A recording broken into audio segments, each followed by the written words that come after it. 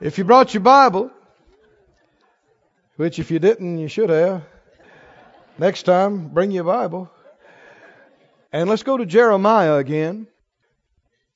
Jeremiah 29 and verse 11. 29:11 of Jeremiah says, I know the thoughts that I think towards you, says the Lord. Thoughts of peace and not of evil, to give you an expected end. Does God ever think about you? Yes. Yeah. You're before Him all the time. We're before Him all the time. And when He thinks about you, what does He think? You know, Psalm 115 talks about the Lord's been mindful of us. Had us on His mind. And the very next thing talks about He's going to increase us more and more. Us and our children. So when He thinks about you, what has He got on His mind? More. More. I've had people look at me and say, well, Brother Keith, I just feel like there's more. Uh-huh. You know why you feel that way? Because there's more. There is.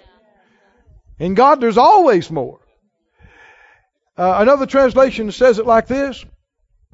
The NIV says, I know the plans I have for you, declares the Lord. Plans to prosper you and not to harm you. Plans to give you hope and a future. The New Living says, I know the plans I have for you, says the Lord. They're plans for good and not for disaster, to give you a future and a hope. How many believe that disaster is not the plan of God for any of His children's lives? You believe that? If you believe this verse, you have to believe it. The NIV had said plans to prosper you and not to harm you. So it's not God's plan for us to be harmed. Is it? The Complete English Bible says, I will bless you with a future filled with hope. A future of success, not of suffering. Are you glad to know the plan of God for you is not suffering? Yes. It's not suffering. It's success. Yes. Now I know a lot of people, they don't like this positive type preaching. They didn't grow up with it. They're not used to it. It's shocking to their system. But you know, it's been in the Bible the whole time. God is a good God. He's a good God. He does good things. And His will for you and His plan for you is good, good, good, good, good. Good. The English Standard Version says, I know the plans I have for you, declares the Lord, plans for wholeness and not for evil, to give you a future and a hope. Let's go over that again briefly. What kind of plan does God have for you? A good plan, plan of peace, plan to prosper you, plan for good, plan of success, plan of wholeness. That's His plan for you. That's His plan for me. So why should we dread tomorrow? We should look forward to tomorrow. Shouldn't we? If we really believed all that, we would be excited. Excited. But you know, a lot of Christians are not excited. Are they? They're not. They're sad. They're not having fun. They're not enjoying life. A lot of preachers are not enjoying life. Isn't it true? You know, everything produces after its own kind. Do you know that? It's the truth. Children take after their parents. I know people don't like it, but yeah. I've had people look at me and go, where did they learn that? You know, wonder. The only way not to reproduce something in yourself is to get it out of you. It is impossible to hide it from others and not reproduce it. You can do your best to keep it under wraps and hide it. Make sure that your kids don't ever see it, or your people that's under you never see it, and you look up one day and they'll be doing it and you'll go, huh? What? Because spiritual law is inescapable. Everything produces after its own kind. And it's the same with the church as a family. The pastors are the mom and daddy, and you got older children that's been born again for a while, and you got younger children, and you got babies that just got saved last week. It's a family. And the people that sit under a ministry for a length of time, they will take on the characteristics of that ministry, good or bad. So it's very important what you sit under and what you listen to and who you're connected to. Supremely important. Because everything produces and reproduces after its own kind. Many people are pessimistic. I'm talking about Christians now. And you hear them talk about their problems. And that's mostly what they're focused on. And their needs. And what's wrong with the church. And what's wrong with the people in their church. And what's wrong. And I don't care how good things are in your life, you can always find something to gripe about if you'll look for it. Your life could be amazing. You could have all kind of wonderful things going on in your life, and you can ignore all of that and focus on one or two or three things that's not right or not quite right, and just talk about that and have no joy and have no peace and just stay upset all the time. If you do, you're foolish. And if you do, you're refusing to walk by faith. And refusing to do what the Lord told you to do. By the same token, you can have problems all around you and find something to be thankful for. Right? You can have all kind of stuff going wrong in your life, and you can just look past all of it and find something to shout about. And if you'll do that, that is the spirit of faith, which is the spirit of victory, and you will triumph again and again and again. The Lord will bring you out. You'll come through. So what kind of plan does God have for you? Help me out. Help me out. Plan of peace. Good plan. Plan of prosperity. Plan of success. Plan for wholeness. The future God has planned for you, is it better or worse than what you've imagined? Better. That's a little weak. What about everybody else?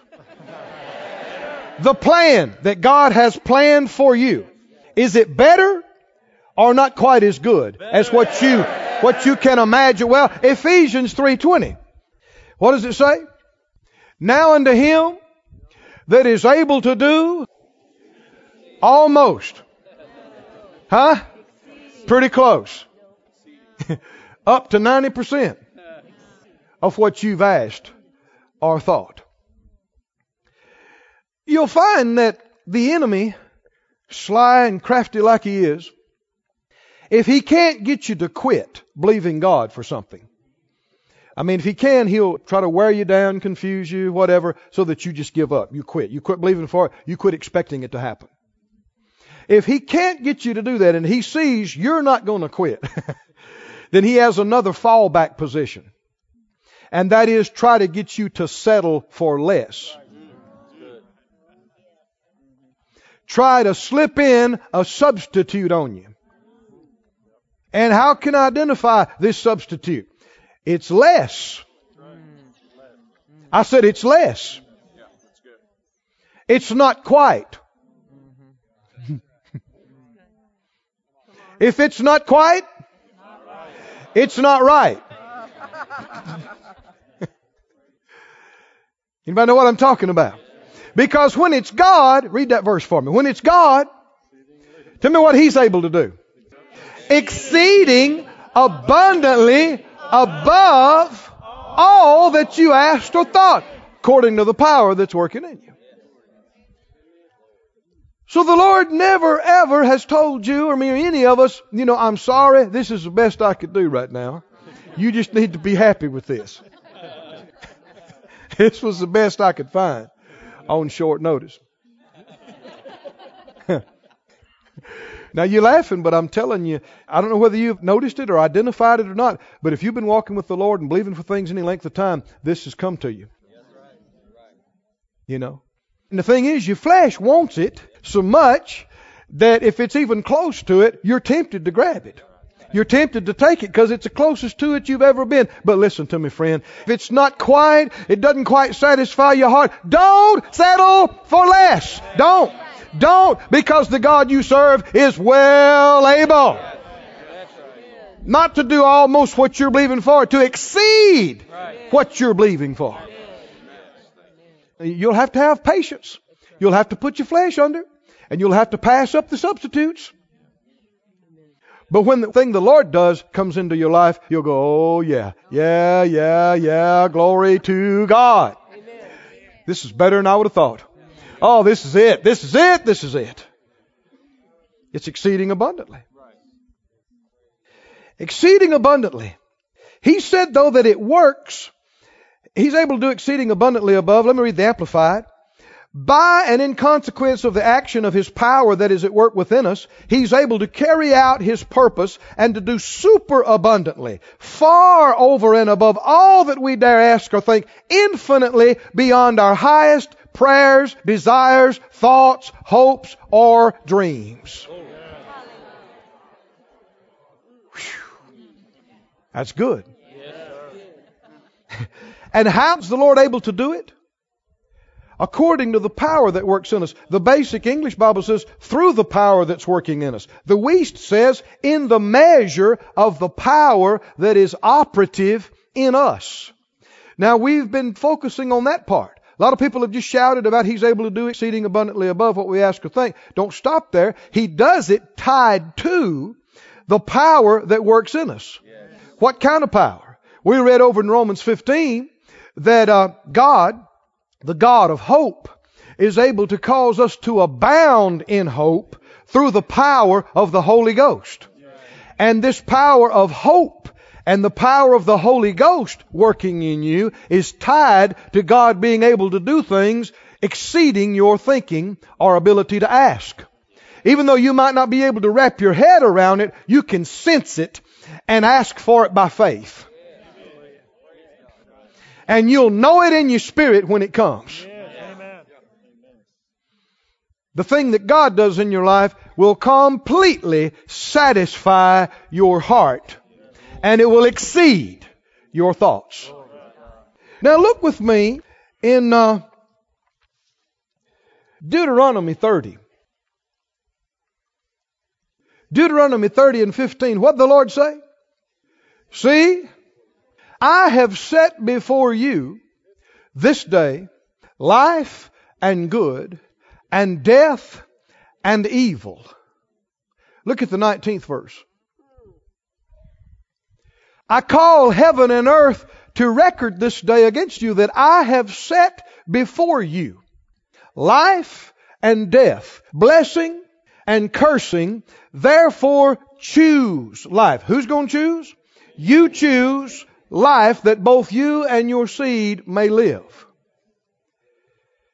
Is it true that God has given us the choice? We have the choice. So if somebody's experiencing life, apparently they chose it. If somebody's experiencing death, it's not their fault. No. Apparently they chose it. I know people don't like this, but it is the truth. Isn't it? And people say, well, I didn't choose this. Yeah, you did.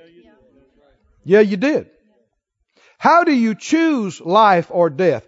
By choosing what you hear, whether you receive it or whether you don't. By choosing what you think on. By choosing what you believe. By choosing what you say. And by choosing what you act on. You choose life or death. Now, I'd like to imagine that everybody in the place tonight, and everybody watching by the internet, will believe the words tonight and receive them and shout and do them. But that might be a little too optimistic. Because in virtually every service that you go around or be in, there are folk that will not hear what was said. And you won't necessarily see it. But they'll just sit there and in their mind think, I don't accept that. And in doing so, they made a choice. Are y'all with me, friends? They made a choice. And they may not see where that choice is taking them, but they chose life or death. Oh, friends, are y'all with me? This is the absolute truth for everybody on the planet. You see somebody experiencing some of the goodness of God and the life of God, I assure you, they chose it. They chose to hear it. They chose to believe it. They chose to think on it. They chose to say it. They chose to do it. And the people of God, people that are born again, children of God, experiencing year after year of depression and defeat and failure and death, they chose it. You can't tell me that God did not send the word of liberty to them. Did you hear me now? I will not accept it. I know God is a good God and He loves His kids and He is faithful to His kids and He will send you and me the word we need in season. Are you listening? He'll give us the understanding, but it's up to us whether we will hear it. How many of you can hear and not hear? Whether we choose to accept it or believe it, think it, say it, and do it. Now we've been camping on this, on these thoughts. Oh my. Particularly thoughts and words.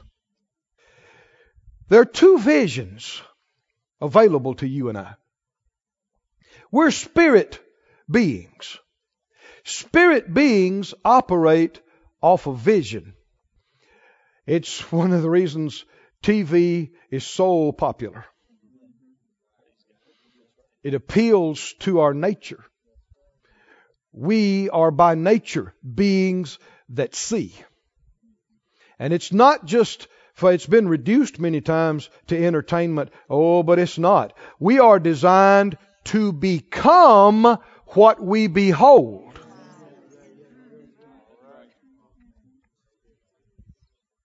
We're designed by God to become what we behold and not be limited to what we can see with our physical eyes, but we can close our eyes and see things.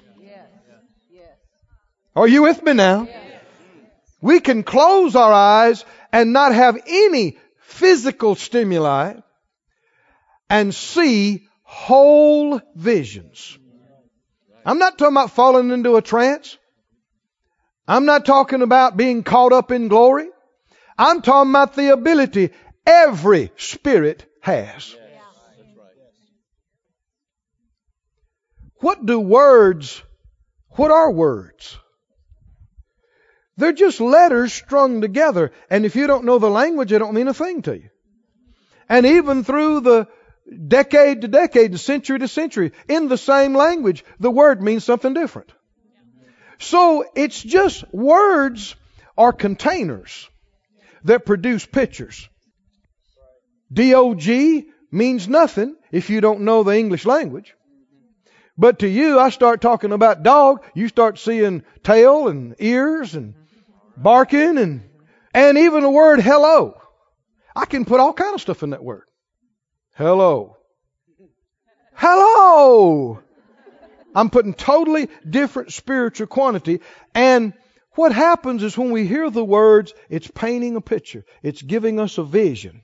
It's giving us an image. And so the enemy is continually trying to put a vision in us. A bad one. A vision of failure. A vision of defeat. A vision of insignificance. A vision of condemnation. Hopelessness. And if you let it get in you, it'll ruin your life. You'll become pessimistic. You'll become unthankful. And you'll go down, down, down. But God has a vision. I said God has a vision. His vision is in these words. His vision is by His Holy Spirit.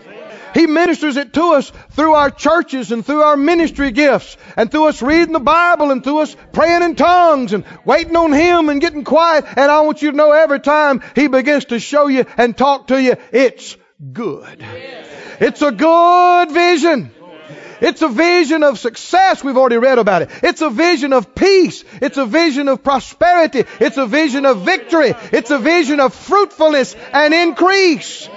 And oh, here's the exciting thing. If you can see it, you can be it. Huh? If you can see it, you can have it. If you can see it, you can do it. Beholding it gets in you and alters you and changes you into what you're looking at. Oh, glory to God. Now, this is not something I sat around and thought up last night. Go to 2 Corinthians, 3rd chapter. The 5th chapter had said we walk by faith, not by sight. The 4th chapter said, well, we look not at those things that are seen, but at the things that are not seen, because the things that are seen are temporary, subject to change. But the things that are not seen are eternal. But look what preceded those statements. 2 Corinthians 3 and 17. Now the Lord is that Spirit. And where the Spirit of the Lord is, there's liberty. He gives a vision of truth. Truth makes free. But we all, with open face, beholding as in a glass or mirror the glory of the Lord, what happens as we behold? The perfect law of liberty. Looking into the mirror in the glory of the Word, we are changed into the same, what same image? What same image? The one we're looking at. The one we're beholding. We're changed into that same image. Now, it doesn't happen all completely overnight. It happens progressively, from glory to glory. And it happens by the Spirit of the Lord. So does it matter what we think on? Remember the Bible said, Romans 8, to be carnally minded is death. To be spiritually minded is life and peace. Does it matter what you think on? Yes. How much does it matter? Life and death, what you think on. Most Christians don't believe that. They just don't. If you realize a thought came into your mind and you stopped and go, this could kill me. This could ruin my life, this thought right here. If you really understood that, would you just meditate on it for the next 3 years? And yet people are doing it. They're like, well, you know, thoughts come through my mind. All kind of stuff comes through my mind. People act like, I can't help it. It's just, you know, well, whose mind is it? Who's at the wheel? I was preaching along this line one time, and a guy came. He said, Brother Keith, I know what it is. I know what. He said, every mind needs a bouncer at the door. Apparently, he'd spent a lot of time in clubs. Every mind needs a bouncer. Well, he's right. Isn't he? And isn't that what the Scripture's talking about?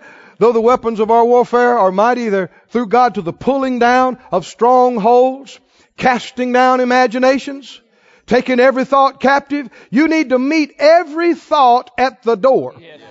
Don't you? Every thought. Somebody say every thought. I'm quoting Scripture, am I not? Every thought. Taking into captivity every thought to the obedience of Christ. Every thought. You need to meet at the door and go, whoa, wait up, wait up. Where did you come from, thought? Are you in line with the plan of God? Are you in line with the vision of life from God for me? And if not, no, you can't come in. No, I'll refuse to think on you. No. Friend, most Christians are terribly undisciplined in their mind. They just sit around. All the devil's got to do is bring stuff to their mind, and they'll just think it for days and act helpless about it. We must discipline ourselves to only think what the Lord has given us to think. Meet every thought at the door. Oh, friend, if you'll do this, you will be so safe. You will be so protected. Temptations that are destroying other people will never even get started in you. Because you just won't think about it. Won't even start thinking about it. Things that are undermining and destroying people's lives, it won't even affect you. It'll never get a hold in you because you refuse. You will not think about it. And the devil can't make you think about it. He can't.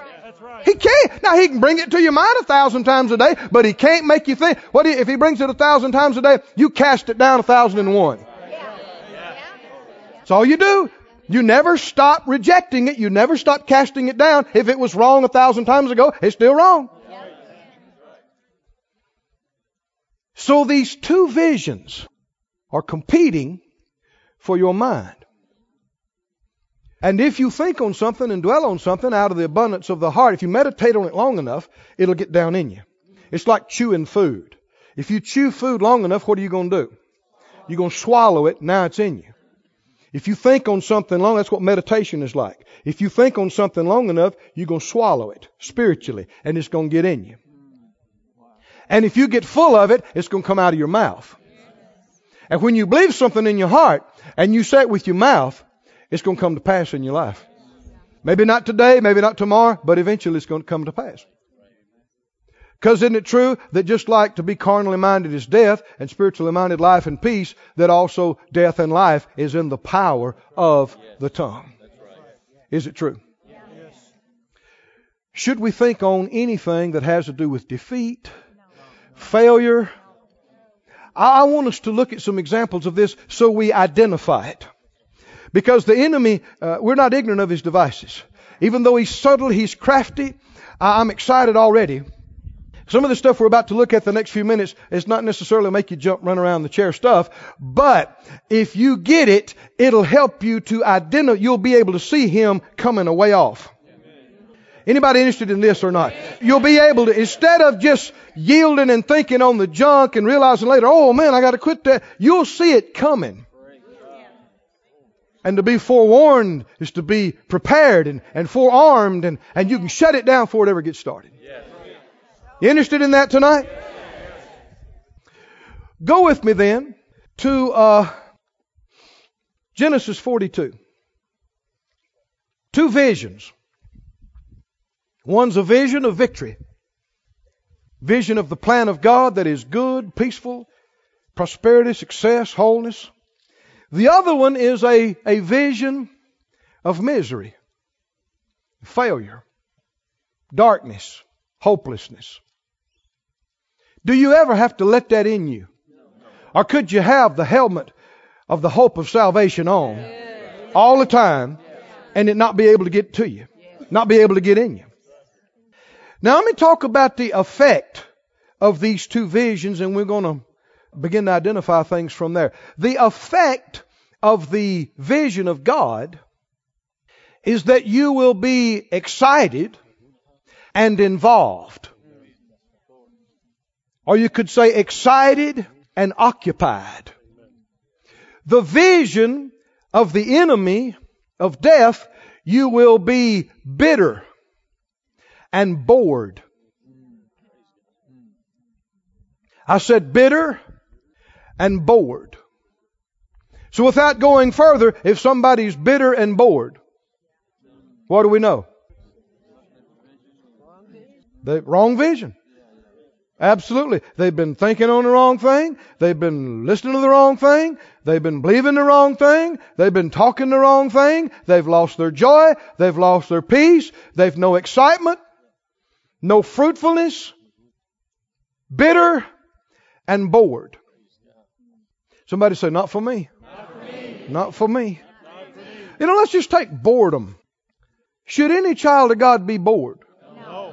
If you are bored, there's something you're supposed to be doing that you're not doing, that you have chosen not to do. That's just a fact.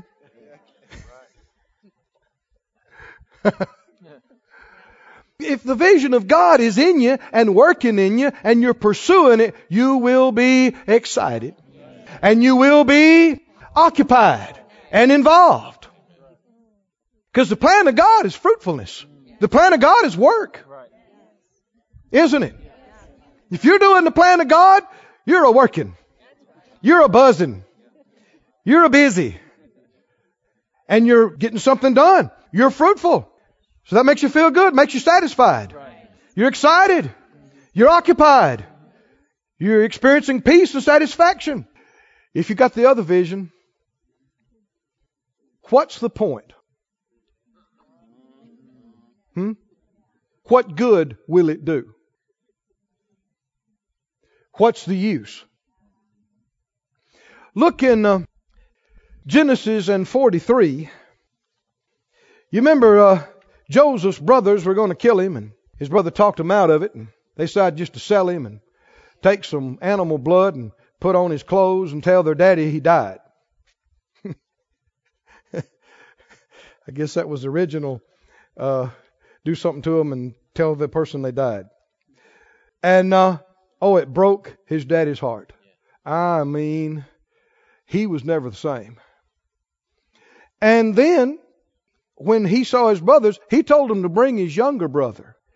Jacob said in Genesis 42:36, it's the NIV 42:36, their father Jacob said to them, "You've deprived me of my children. Joseph is no more. Simeon is no more." He was in jail. "And now you want to take Benjamin. Everything is against me." What do you have a vision of? What do you have a vision of? Everything is against me. Do you hear that? I don't want you to just hear the words. I want you to hear the spirit of it.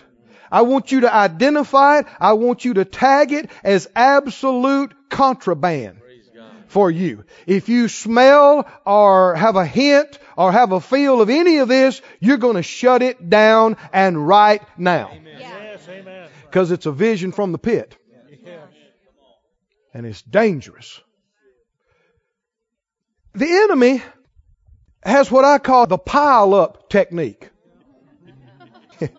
This is wrong, and this is wrong, and that is wrong. And when you start down that road, you got an imp that'll come and sit on your shoulder. And you can think of about 10 things, but he'll tell you another 33 to go with it. And what is the purpose? To pile up on you until you despair, until you feel hopeless. What's the point? Maybe I could overcome this one or this one or this one, but I hadn't even thinking about these 14 and these 23, and it's just all too much. I can't take it anymore. No child of God should ever say such a thing. That should never come out of the mouth of any child of God. That wasn't strong enough, guys. You look for me? Well, Brother Keith, sometimes you have a bad day. You're not supposed to have any bad days. No. Greater. Greater. Greater. Greater is He that is in you than he that is in the world. He always causes us to try. Not supposed to be win a few, lose a few, good days, bad days. No. Just win. Have to stand a little bit, but win. Don't know what's going on. Got a little sideways there, but stand, and then another. Oh, got to stand some more, and then okay, but don't give up. Stand and win.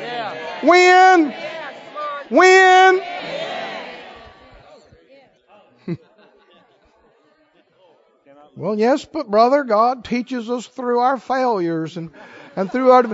Where's your scripture? Where's your verses? That's dangerous stuff. That's dangerous stuff.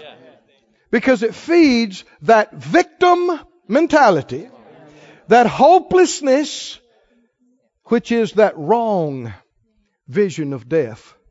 Can you hear what he said? Let me read it to you. He said, Joseph is gone. Simeon's locked up. You going to take my baby Benjamin? Can you see the technique? That's bad enough, but then you got that. And those two are just awful, but then you got that. And what's the effect? Just, everything's against me. What's he doing? He's waving a flag. And he's waving the white flag. Is he choosing death? Yeah, he chose it. How did he choose it? By choosing what he was listening to, choosing what he was thinking on, choosing what he's saying. Oh, can you see this, friend? Now, I want you to think about this, though, now. Was Joseph dead? No. Was Simeon's life over? No. Was he going to lose Benjamin? No. Did God have a plan? Somebody got it. Did God have a plan? Yes. Was it a good plan? It was a wonderful plan. Does Jacob feel like he's dying? Dying. His life is over. He's got nothing to live for. And for what? Why is he going through all this? Why is he going through all this? Joseph is not dead. Simeon is not lost. Benjamin's not going to be lost. Why is he going through this? What good came out of him going through this? He was tormented. He was in misery month after month and year after year for nothing.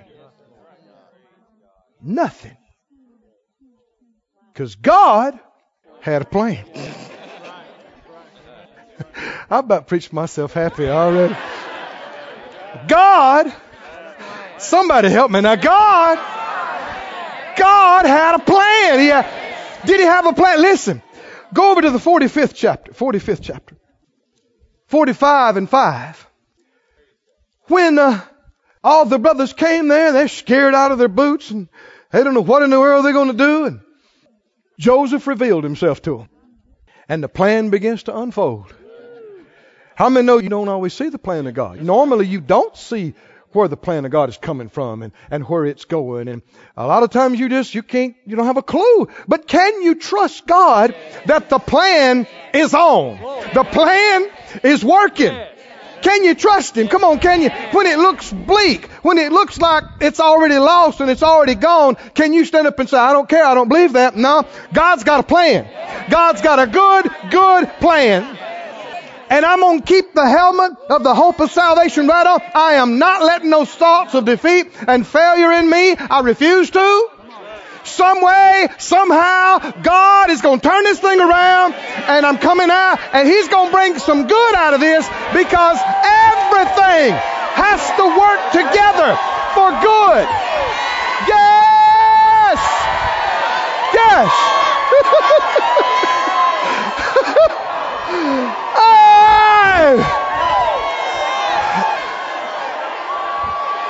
Hey!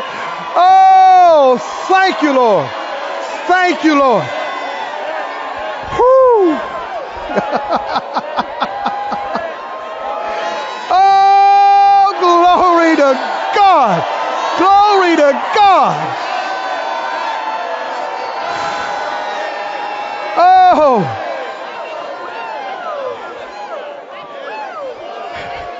Hey. Saints, something is happening in us this week. Something is happening. The devil's not going to be able to do anything with us. He's not.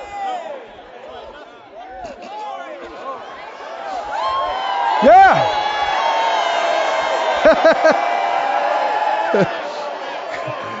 Well, sit down if you can. Now let's just stop right there. Why are you carrying on like that? Why are you shouting like that? God's got a plan. Now, what does that do to you? It excites you, doesn't it? If you're not excited, you don't believe it. You're not seeing that. You're looking at something else. Listening. 45th chapter, 5th verse. When he revealed himself to his brethren, how many know Joseph is a type of Jesus? He said, I'm reading the NIV. He said, now, verse 5, do not be distressed. Do not be angry with yourselves for selling me here, because it was to save lives that God sent me ahead for you.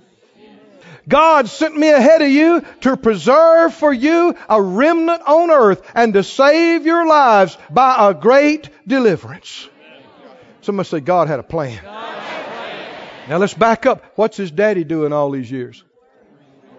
What's his daddy doing? Broken-hearted. Grieved. You know why?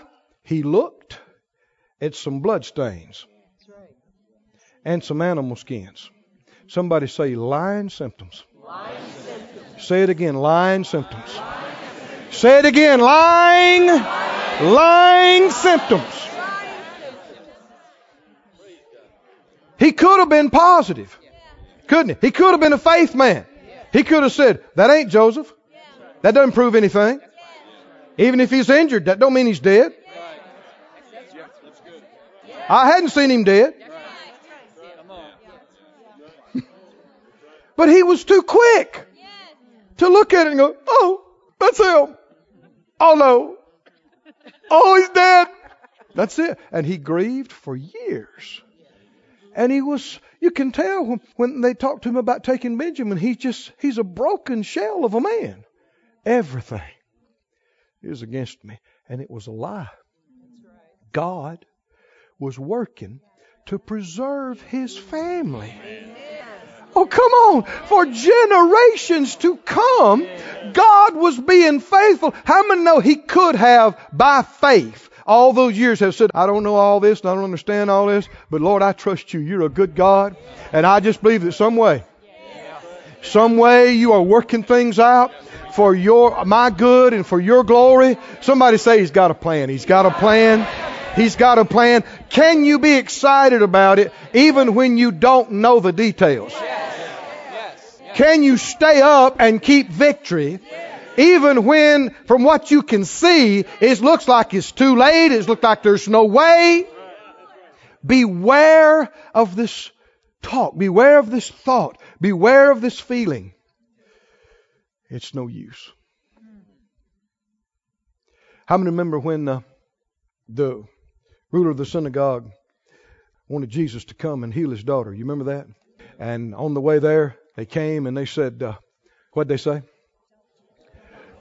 Don't trouble the master any further. One translation says, it's no use. It's no use. And you suppose he was tempted to break down? Because he knew they wouldn't come and just lie to him and tell him that his little girl was dead. These are his own people. He knows, what kind of feelings gripped him? What kind of thing hit him that his baby girl is dead? It hit him. It hit him like a ton of bricks. Oh, but those eyes of Jesus. Oh, come on. Looked right into his. And tell me what the master said. Come on, tell me. Fear not. Fear not. Believe only. And he bit his lip.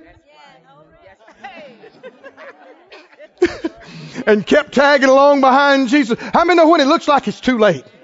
That doesn't mean it's too late. When it looks like there's no way, that doesn't mean there's no way. He saw a miracle. He saw his little girl raised from the dead and healed. And we serve the same Jesus tonight. Same Jesus.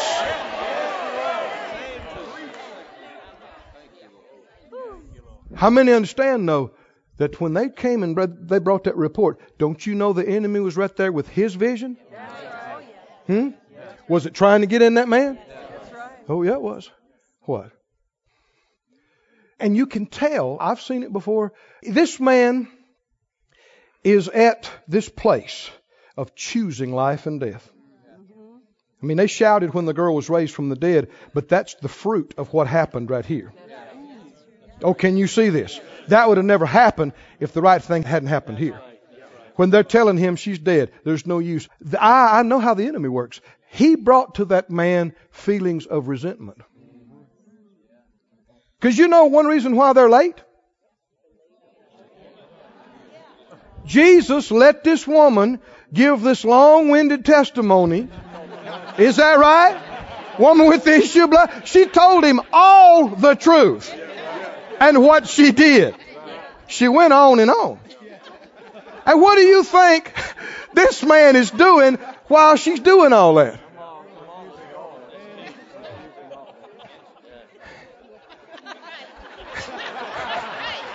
He thinks, okay, she's winding up, and she starts on, and then the 11th year ago, and then 10 years ago, and he's like, oh, woman, come on. Now listen, I know how the enemy works. He would have brought to him resentment and anger and bitterness. Did you hear me? Now, haven't we already talked about the fruit of that wrong vision? It's bitterness. When his boys got back home to Jacob, after Joseph revealed himself to him, verse 26 of that same 45th chapter, they came and they had all these wagons full of stuff. You remember that? Loads and loads of blessings and prosperity. They said, Joseph is yet alive. He's governor over all the land of Egypt. Jacob's heart fainted, for he believed them not. Years of yielding to that will make you an unbeliever. He wouldn't even believe it. They had to convince him. They told him all the words of Joseph, which he had said to them. And when he saw the wagons, that's a prosperity message. When he saw the wagons, some people ain't much interested till they see the wagons. But when he saw the wagon, I understand though, he's walking by sight, isn't he? When he saw something, then the spirit of Jacob, their father, revived. Thank God he had a little joy and had a little peace. You know, when he came before Pharaoh later on, and, he just found out his boy's alive. He just found out he and his family are not going to starve in this famine. He just found out they're going to be well taken care of throughout this whole deal. And the Pharaoh asked him about his age. He says, oh, I hadn't lived very long, and my days, he had lived a long time, and my days have been evil. And it's sad. But that's what sorrowing for years will do to you. It'll make you bitter. It'll make you old before your time. And it will rob you of the blessings of God and cause you to forfeit the plan of God. This is a very serious thing. Did you hear that phrase? Everything's against me. It's no use. What point? Notice with me, you're there in Genesis. Look in, what is it? This is in a couple of different places. 1 Kings 19. I want to show you this and a couple of more. There's some really significant things that I want us to get to tonight.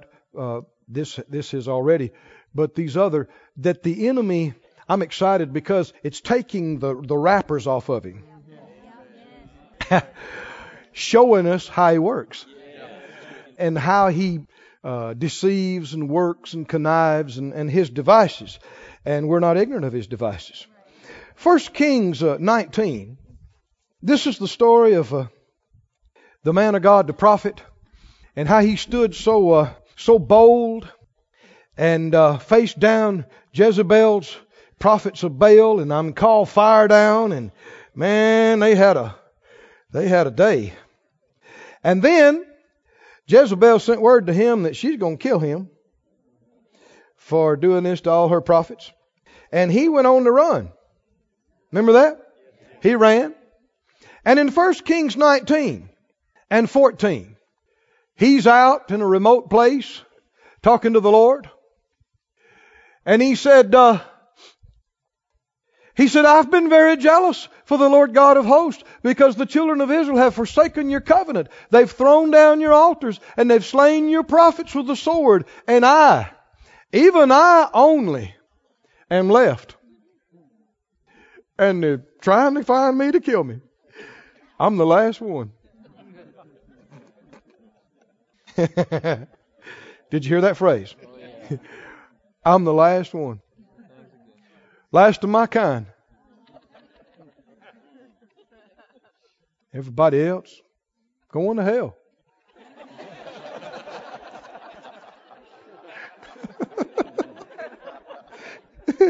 Romans 11, verse 3 in the New Testament quotes him. And he says, Lord, they've killed your prophets, they've digged down your altars, and I am left alone. And they're looking for me. I'm the last one. Was it true? I said, was it true? No. Was he the last 10? No. Was he in the last 100? No. Was he in the last 1,000? No. Was he in the last 5,000? No. The Lord told him, I got 7,000. Hadn't bowed their knee to Baal. But what has he become convinced of?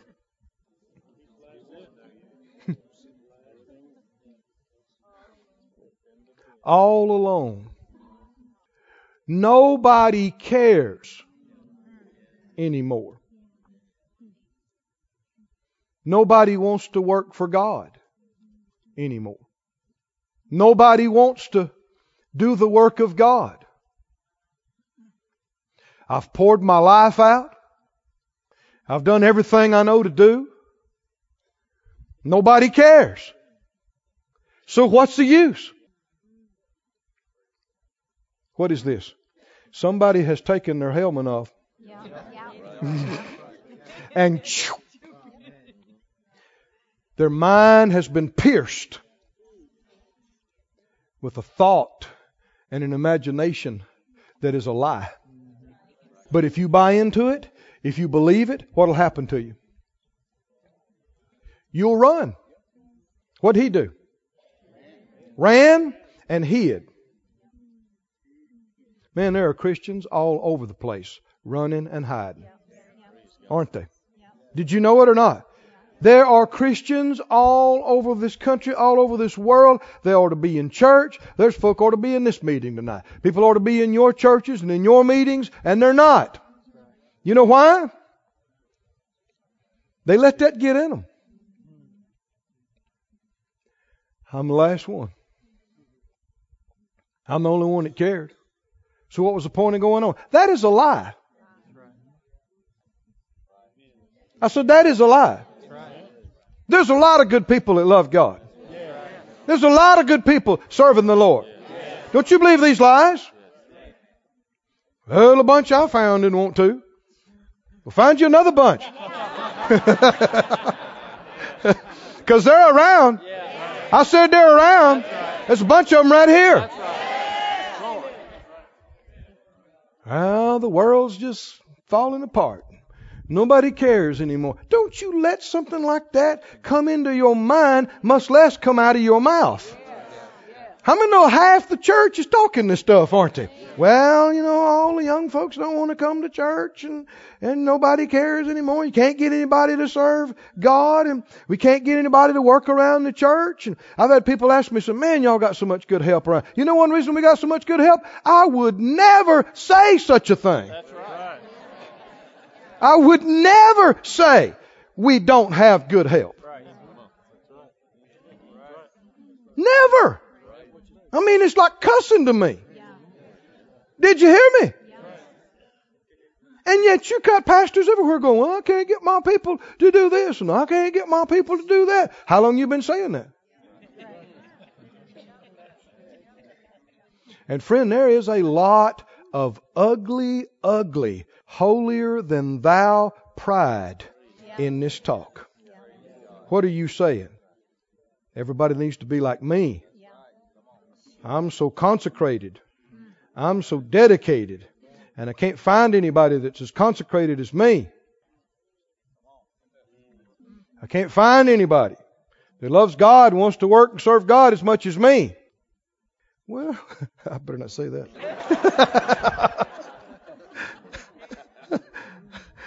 That is a prideful, holier than thou thing to say. Because there's a bunch of us love God at least as much as you do. All over this planet. Is that right? And there are people that are laying down their life by the millions. That was weak. I said by the millions.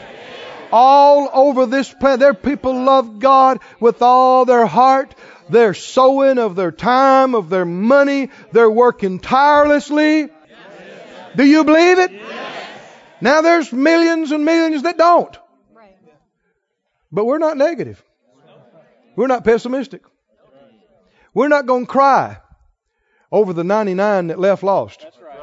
We're going to shout over the one that came back. That's the spirit of faith. I'm the only one by myself trying to keep this thing going. I'm the only one in the family who will serve God. My husband's a heathen. My kids are heathen. Grandkids are heathen. My sisters are heathens. I'm the only one. No, honey, you think you're something more than you are. You're demeaning and despising everybody else. And you're thinking more highly of yourself than you ought. And you're believing a lie. How can you tell you're believing a lie? Bitter. Can you hear that bitterness? Bitter. Bitter and what else? Bored. They just can't seem to find the right thing to fit into. They just keep looking and trying to find the right church. But they found that church seemed pretty good at first, but then they had hypocrites in it.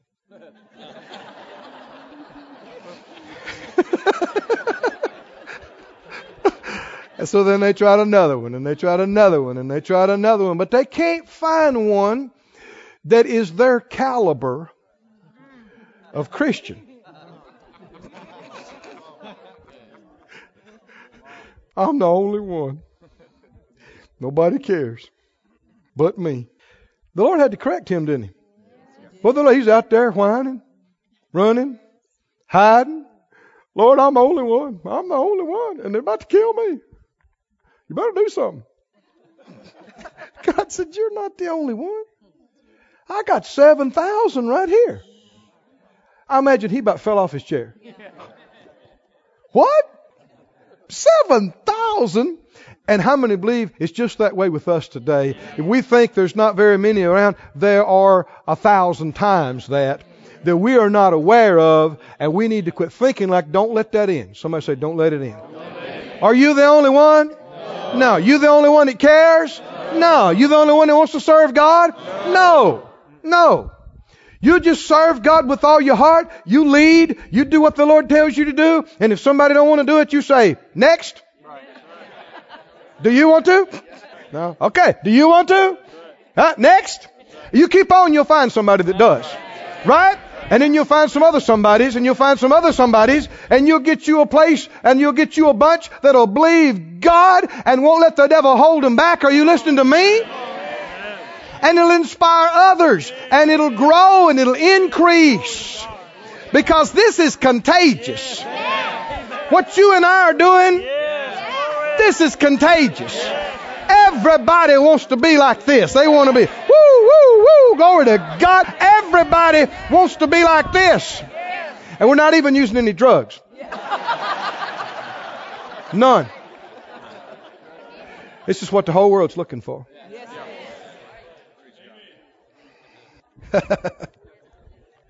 Go to Genesis 25, if you'd go back there, and then find Hebrews 12. Genesis 25, Hebrews 12. Let's look first in Hebrews. Hebrews 12 and 15. 12 and 15 tells us, looking diligently, lest any man what? Fail of the grace of God. Now, friend, this is a very sobering thing to say and think, but you can forfeit the grace and plan of God for your life. You or I, any of us, you can forfeit it because you have a free will. And it's up to us whether we choose death or life. If you choose death, you will forfeit God's grace and His plan for your life, you will fail of the grace of God. Read that very next phrase. Lest what? Lest any root of bitterness springing up trouble you, and thereby many be defiled. Now, friend, bitterness is not okay in any level, any degree, any shape, any form, any fashion. I'm telling you, if you let yourself get bitter, I don't care what you think or what somebody actually did do to you or didn't do for you or let you down or did against you, don't let that bitterness get in you, or elsewise you will be forfeiting God's grace and plan for your life. You will be failing of the grace of God. He goes on to describe an individual who did it.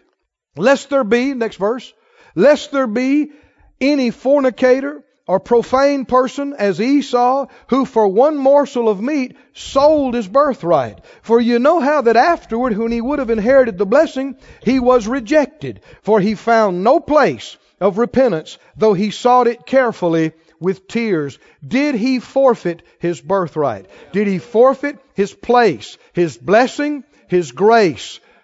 Yes. It's sad. I said it's sad. And why did it mention him? Because he was talking about failing of the grace of God and bitterness. He was a bitter man. Go back to Genesis, if you're holding your place in the 25th chapter. We'll see and hear his bitterness. Have you ever talked to a child of God who was bitter? Is it okay? Is it okay to yield to bitterness a little while? Because we all have bad times and low times. No, friend. I'm telling you, you can forfeit the amazing, wonderful plan of God for your life by sinking into bitterness.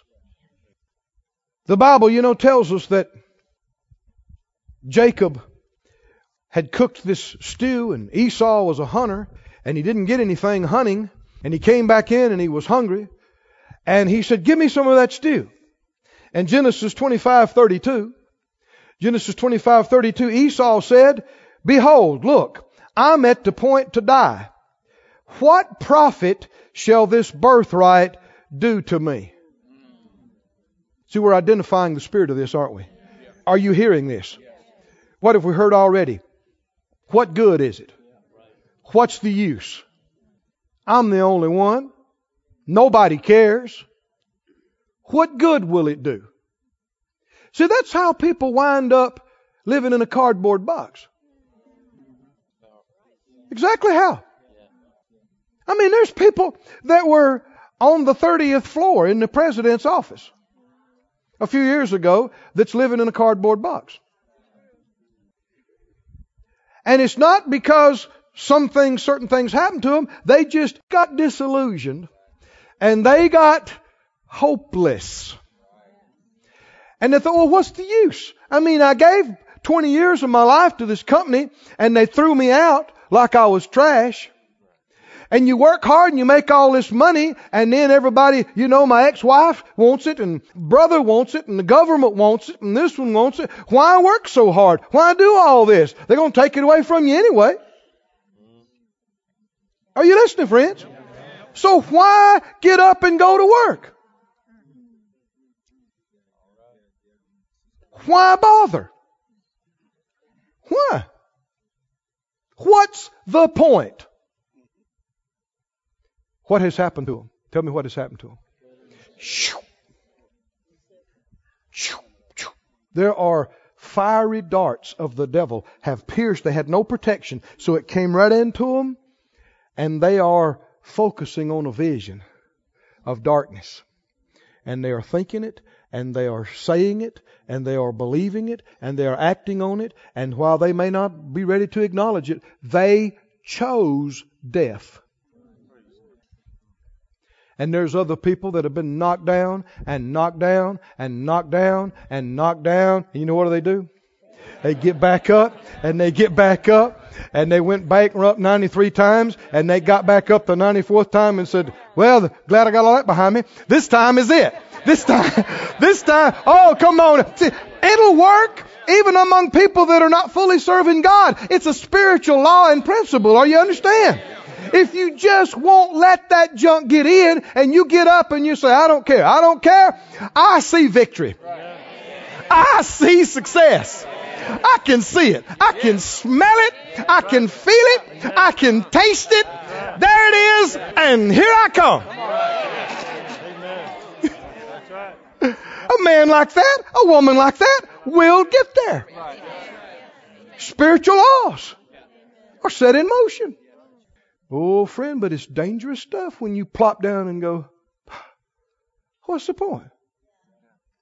What's the point in talking to them? I've told them 1,000 times. What's the point? That's the devil talking. That's the devil feeding that to your head.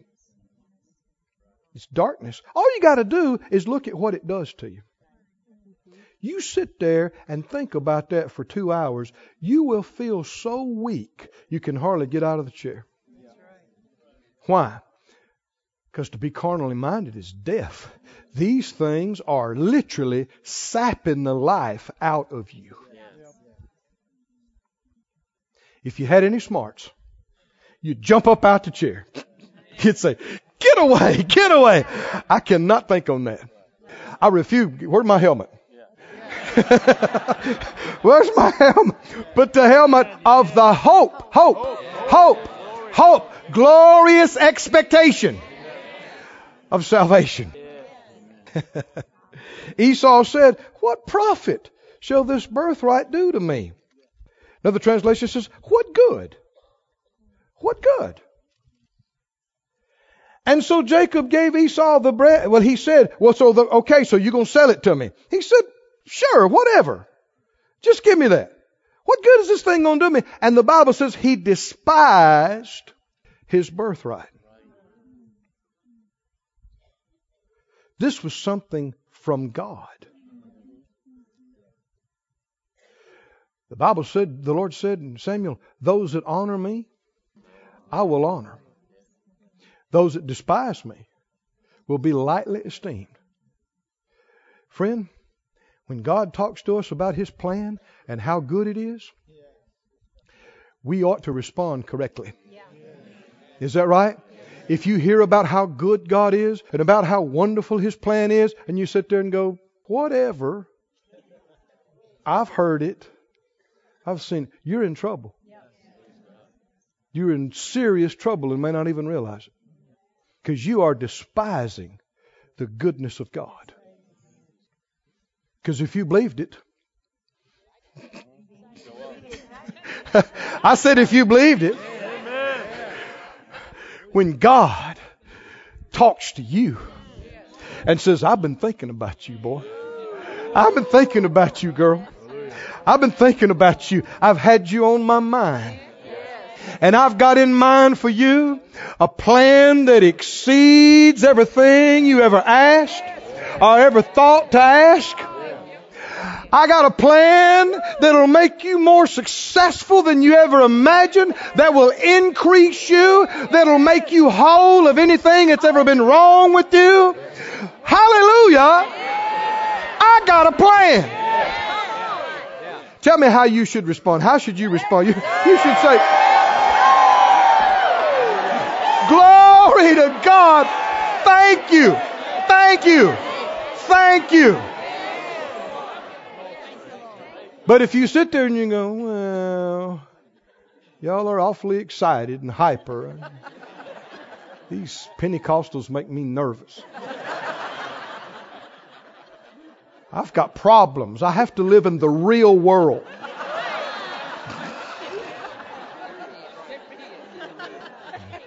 This hyped up religion is not going to pay my bills. That's what you think. What we're talking about will pay your bills. It will pay your bills. And heal your body. And fix your marriage. Yeah, it will. Yes, it will. Glory to God. But if you sit there and you go, but you just don't know what I've been through. We've already heard that. Didn't we just hear that just a few minutes ago? What is that? I'm the only one like this. You don't know my case. I know what you're talking about might work for a lot of people, but I'm different. Actually, you're not. The Bible said the same afflictions are being accomplished in our brethren all over the world, and there is no temptation, trial, or test taken you, but such as is common to man. So what you're going through is absolutely common.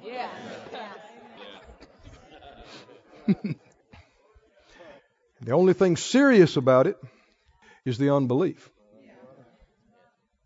That makes it a problem. Don't despise what God gives you. Nobody starts off in the full measure. You don't start off at the top.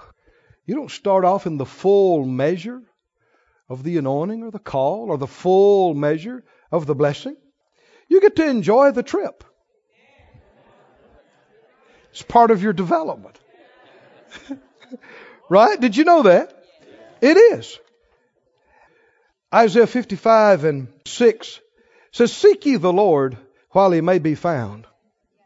Call ye upon him while he is near. Let the wicked forsake his way, and the unrighteous man," what?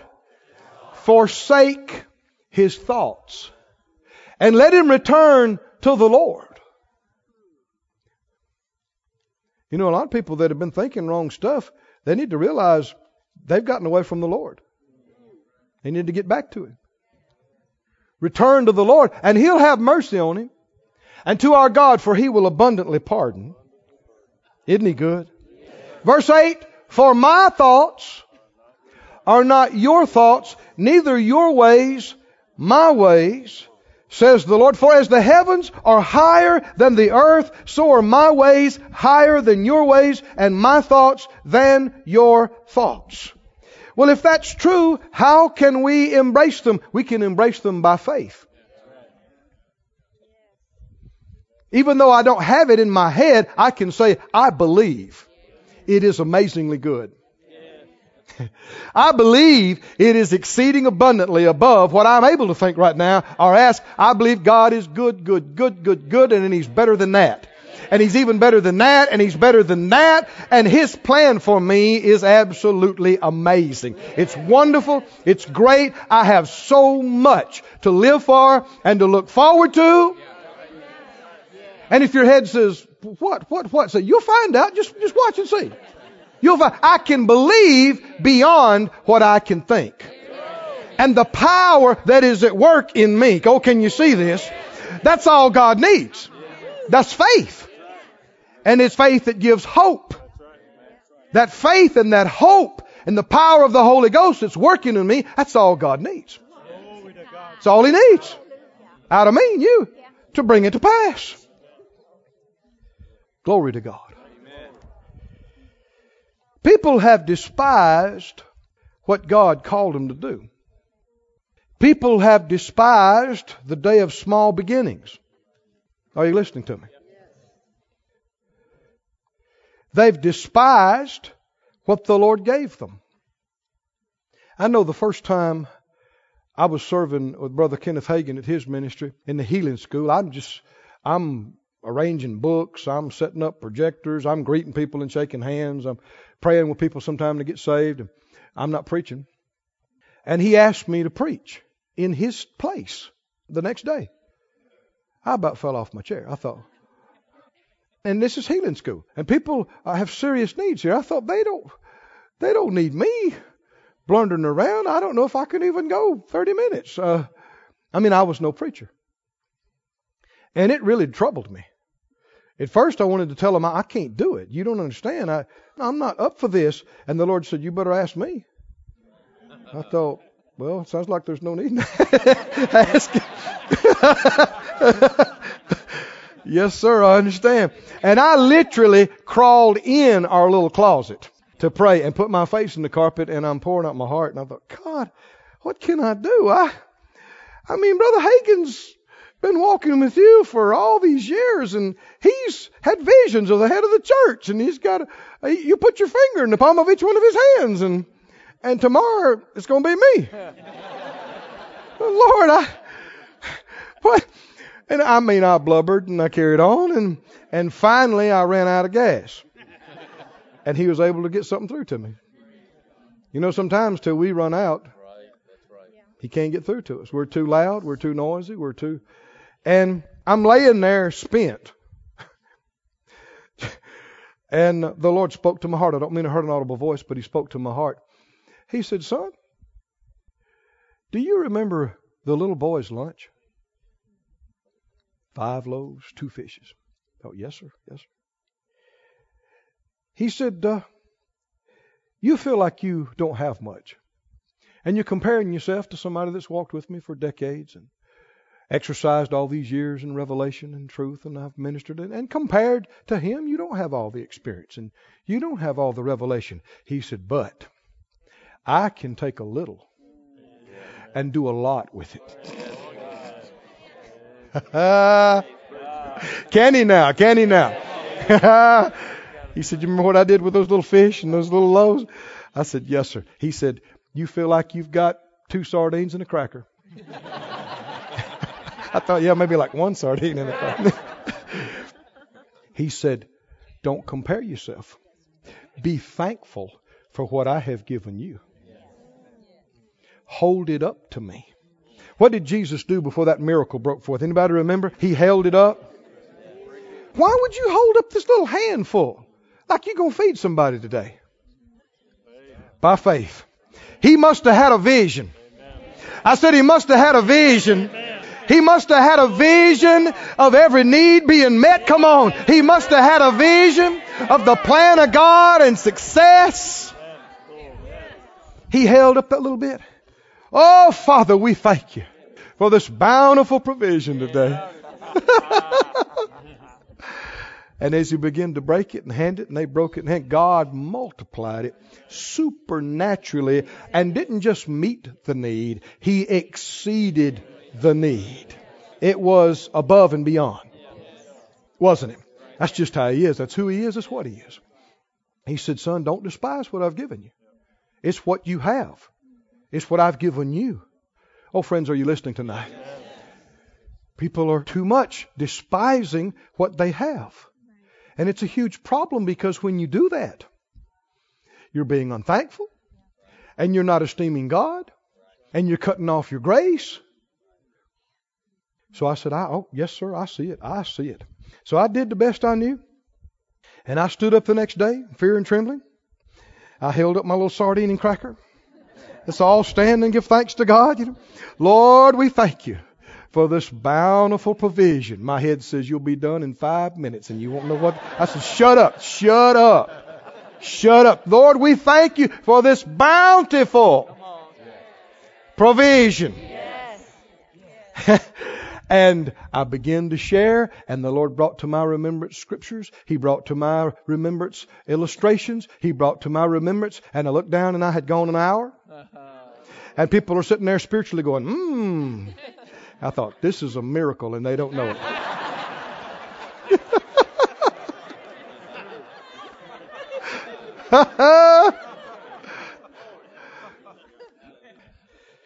You hear the term overachiever. You hear the term perfectionist, don't you? Many in our circles like to say, I'm a perfectionist. This is a problem.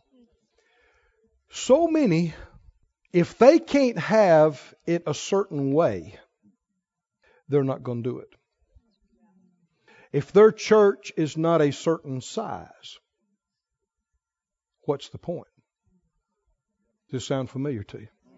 If they are not seeing certain results, if they don't have a certain caliber of property or certain level of finances, they just can't work like that because they have high standards.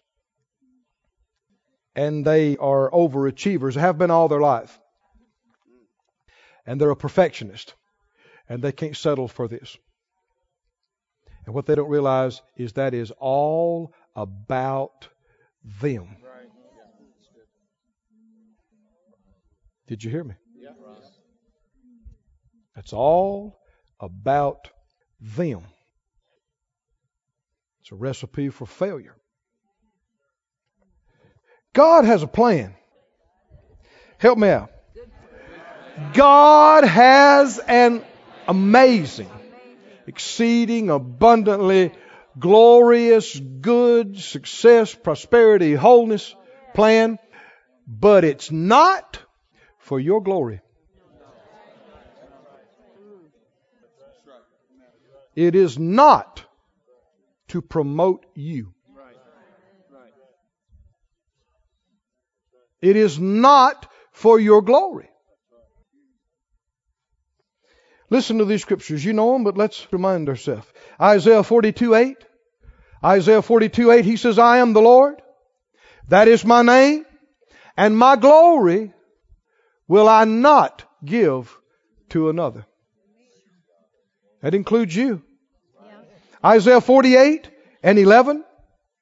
48:11, he said, for my own sake, even my own sake, I will do it. How should my name be polluted? I will not give my glory unto another. I won't do it. I won't do it. Friends, self-promotion will cause you to forfeit the plan of God. Because His plan is not to promote you. It's not to put you up. It's not to put you forward. It is not for your glory. And that's why people get upset and they quit when the church is not big enough and the money is not tall enough. Are you listening? They get embarrassed. I said they get embarrassed. Embarrassment is an indicator of pride. They get embarrassed. And part of it's a trick of the devil too. He's just a lying, scheming, sorry rascal. He'll come and you're not doing anything. You're not making any difference. They don't care if you're here or not.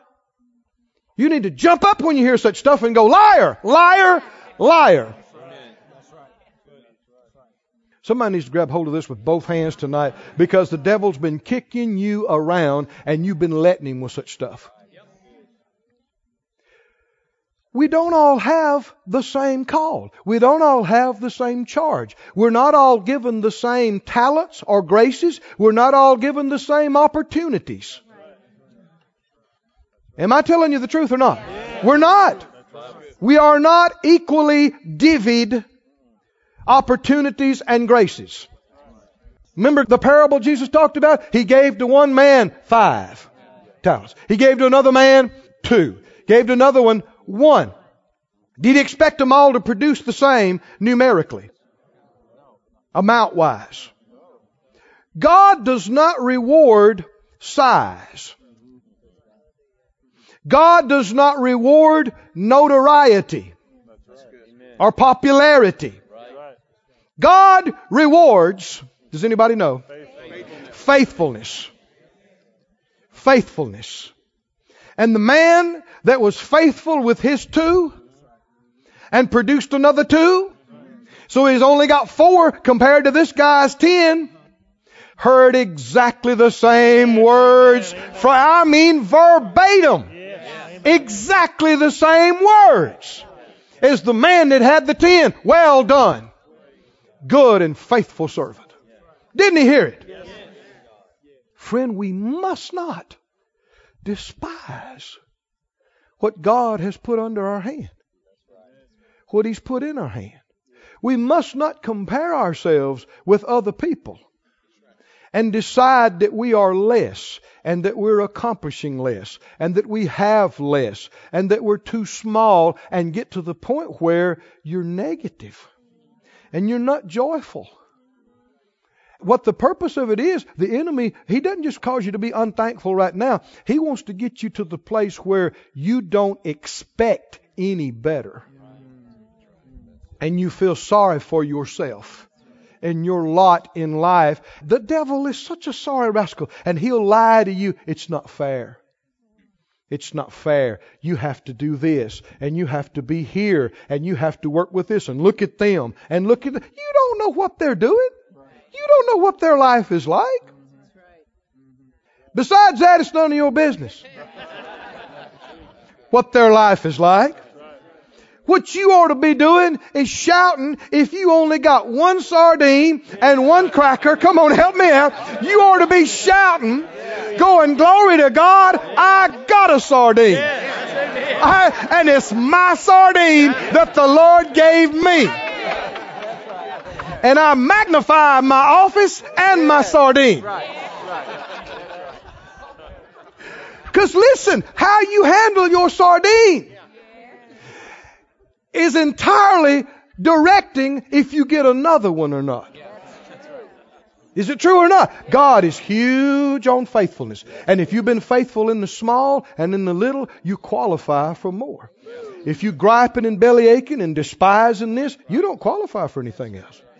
You're not going to get anything else. Friends, you don't be like Jacob. This has gone wrong. And that's gone wrong. And that fell through. And what's the point? Friend, that should never come out of your mouth. Never. Don't let it in your head, much less come out of your mouth. Because all the while, he is living in torment and not enjoying life. Tell me what was going on. Tell me what was going on. God had a plan that was in the works. Is it true? And could you believe that? Even if it seems like what you're doing is so small or it's so ineffectual or nobody cares, don't believe it. You don't know. I know this. His word will not return void. That's right. So you talking about you. You thinking about you, and you're underestimating the power of His word. You don't know. You might never see some things in your lifetime, but after you're gone, if the Lord tarries His coming, there might be a seed you sowed 40 years ago. Just take off and blossom and change your country. Amen. You don't know. You don't know from where you sit right now, but what you can do is believe it. You can believe it and say, I refuse to be discouraged. I refuse to be unthankful. I refuse to feel sorry for myself. I got nothing to feel sorry about. I'd rather be a doorkeeper in the house of the Lord than to dwell in the amazing tents of wickedness. Why? Because anything done for the Lord and done with the right heart and done in faith is eternal. It lasts forever. Paul said, I magnify my office. I don't think I'll ever forget. Nearly 30 years ago, I was at a place and I was ministering in this place and I came out and this young guy was standing there just grinning from ear to ear. He said, hi, Brother Keith. I said, hi. He said, you been to the restroom? It's kind of a strange question. I thought, yeah, I just washed my hands. He said, was it okay? I said, it was sparkling. He said, that's my job. I said, it's excellent, brother. He beamed. He said, that's my ministry. He was magnifying his office. And how many know if he really did that unto the Lord from his heart, it's worth more than billions of dollars worth of stuff that was televised? Did you hear me? That didn't mean a thing and it was anti-God and unbelief. Just the thing that's making the most hoopla and smoke is not what matters. Because the Bible tells us soon and very soon there's a day coming and everybody's works is going to pass through the fire. Is that right? And there's going to be some things that look like a great big pile of stuff and it's going up in smoke. It's not going to mean a thing because it wasn't done in faith. It wasn't done for the Lord. And everybody thought it was big and amazing and everybody knew him. And there's going to be people that nobody knew. Do you believe it? That nobody, the first are going to be last. Last are going to be first. Didn't he say it? I mean, there's going to be people that nobody knew, and they just did it with a right heart. And they didn't care if anybody saw it or knew it. Didn't matter to them. They were just glad to be there. And just glad to be serving the Lord. And they just thanking God night and day. And they magnified what they had available to them. And they gave thanks for it. And they worked faithfully. And their reward will be sure and eternal. Stand on your feet, everybody. Faithfulness does not distinguish between what's big or little. Faithfulness does not distinguish or differ between what's known or unknown. Faithfulness is true to its charge. Close your eyes. Let me lead you in a prayer. Everybody say, Father God, forgive me for ever letting these thoughts, these feelings get in me, or these words come out of my mouth. You've been too good to me. You've done too much for me to respond in such a way. I cast it behind me. I say it's wrong. I repent for it. I ask you to forgive me of all of it and cleanse me from all of it. And I lift up my head and I lift up my eyes and I set them on Jesus, the author and the finisher of my faith. And I say, I'm blessed. I'm blessed. I'm blessed. Blessed. I'm blessed of the Lord, who is increasing me more and more. Me and my children. My future is bright. Very bright. You have laid out before me an excellent way, a glorious plan, and I will rejoice in it. Hallelujah. Glory to God. Glory to God. Come on, praise Him, some saints. Glory to God. Glory to God, glory to God, glory to God. This ministry has been brought to you today, free of charge, by the partners of More Life Ministries and Faith Life Church. If you would like to help send this word to others at no charge, you can become a word sender today. For more information, visit our website at morelife.org.